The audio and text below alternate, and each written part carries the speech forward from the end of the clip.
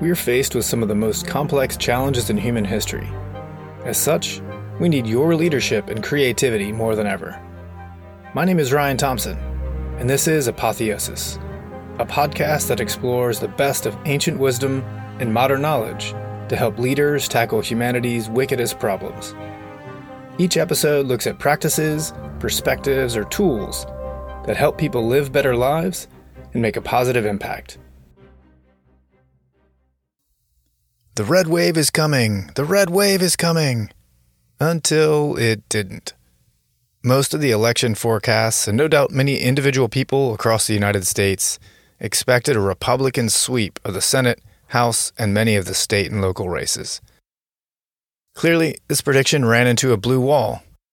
Predicting the future is a notoriously difficult task, especially for something as volatile as politics.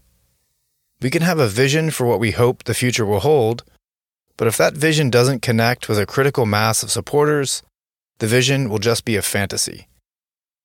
For many in MAGA land, the rise and dominance of Donald J. Trump is second only to the second coming of Jesus, which points to a central reason the red wave became a mere puddle.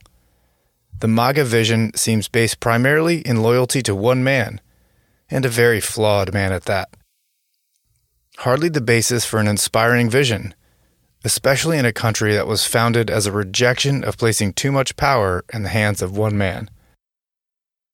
The plurality of Americans who have now voted against Trump and his acolytes in 3 straight elections clearly didn't buy into the MAGA vision. His supporters maintain an intense and unshakable faith in him, but the desire for something better, for a return to stability, outshone that intensity. Supporters of Trump might be faced with some introspection on why this Trump-centered vision was so repugnant to so many. From the perspective of this anti-MAGA commentator, the primary positions of the ultra-MAGA supporters, beyond unquestioning obedience to Trump, of course, were based on unfounded accusations of supposed crimes and evils of the left. Accusations of election fraud without any evidence. Accusations of radical leftist agendas without any clarity or evidence on what those radical agendas actually were. And accusations of grooming children by the LGBTQ+ community and a secret satanic underworld, again without any evidence that any of these things are happening, beyond the vague Q conspiracy rants.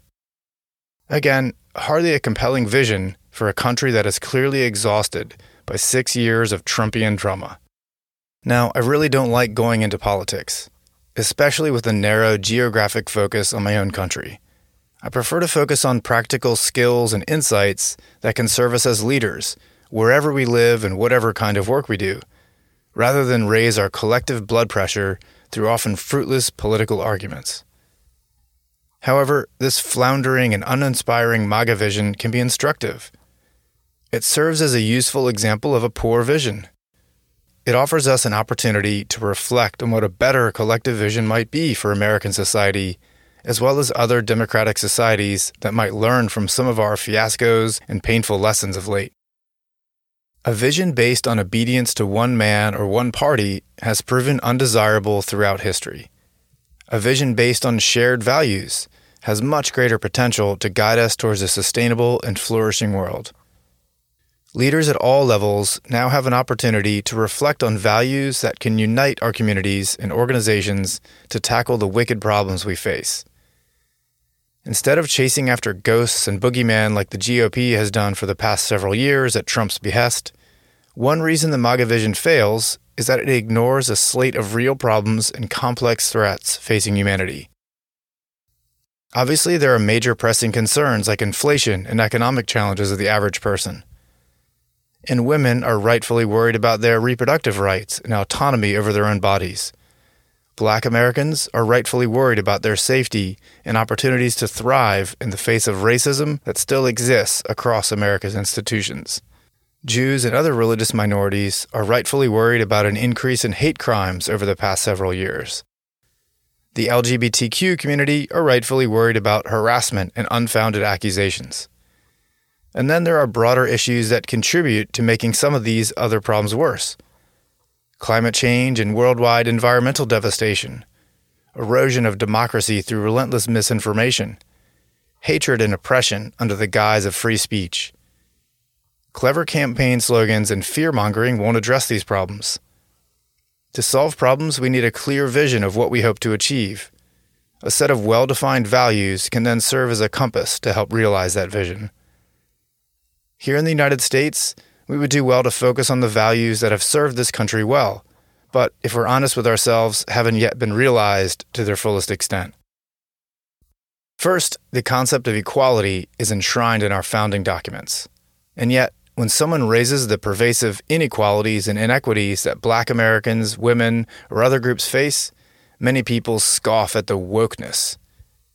If we can't even have a conversation about inequality, we can't expect to realize equality, and we have failed as a nation. Closely related is the idea of justice for all.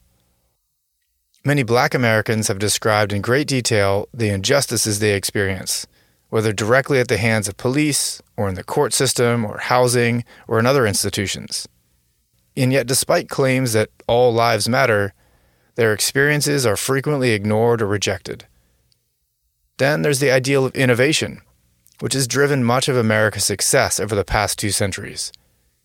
Innovation thrives where there is diversity, both demographic as well as ideological. Immigration from other countries has always been a source of new perspectives and experiences, so limiting its flow reduces the potential for innovation.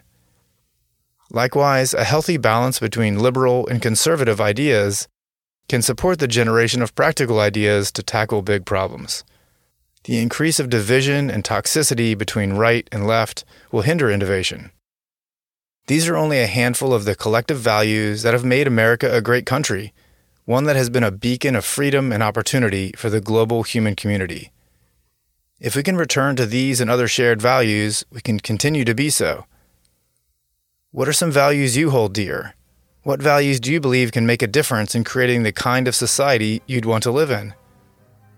Reach out to me on projectindra.org or LinkedIn to share some ideas for values you believe can help us to flourish.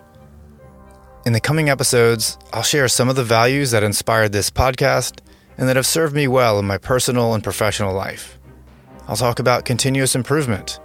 I'll share some thoughts on compassion and kindness, on the merits of integration and synchrony, and on the importance of contribution. I'll look out for your ideas on values that serve you well, and we'll feature some in future episodes. Well, that's all for now.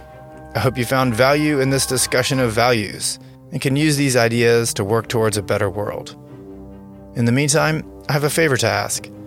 If you can leave a review or a rating for this podcast on Apple Podcasts or Spotify or whatever you're listening on, that would really help me to reach more people with these ideas. Connect with me on LinkedIn or check the Project Indra website for more info. Until the next time, be well.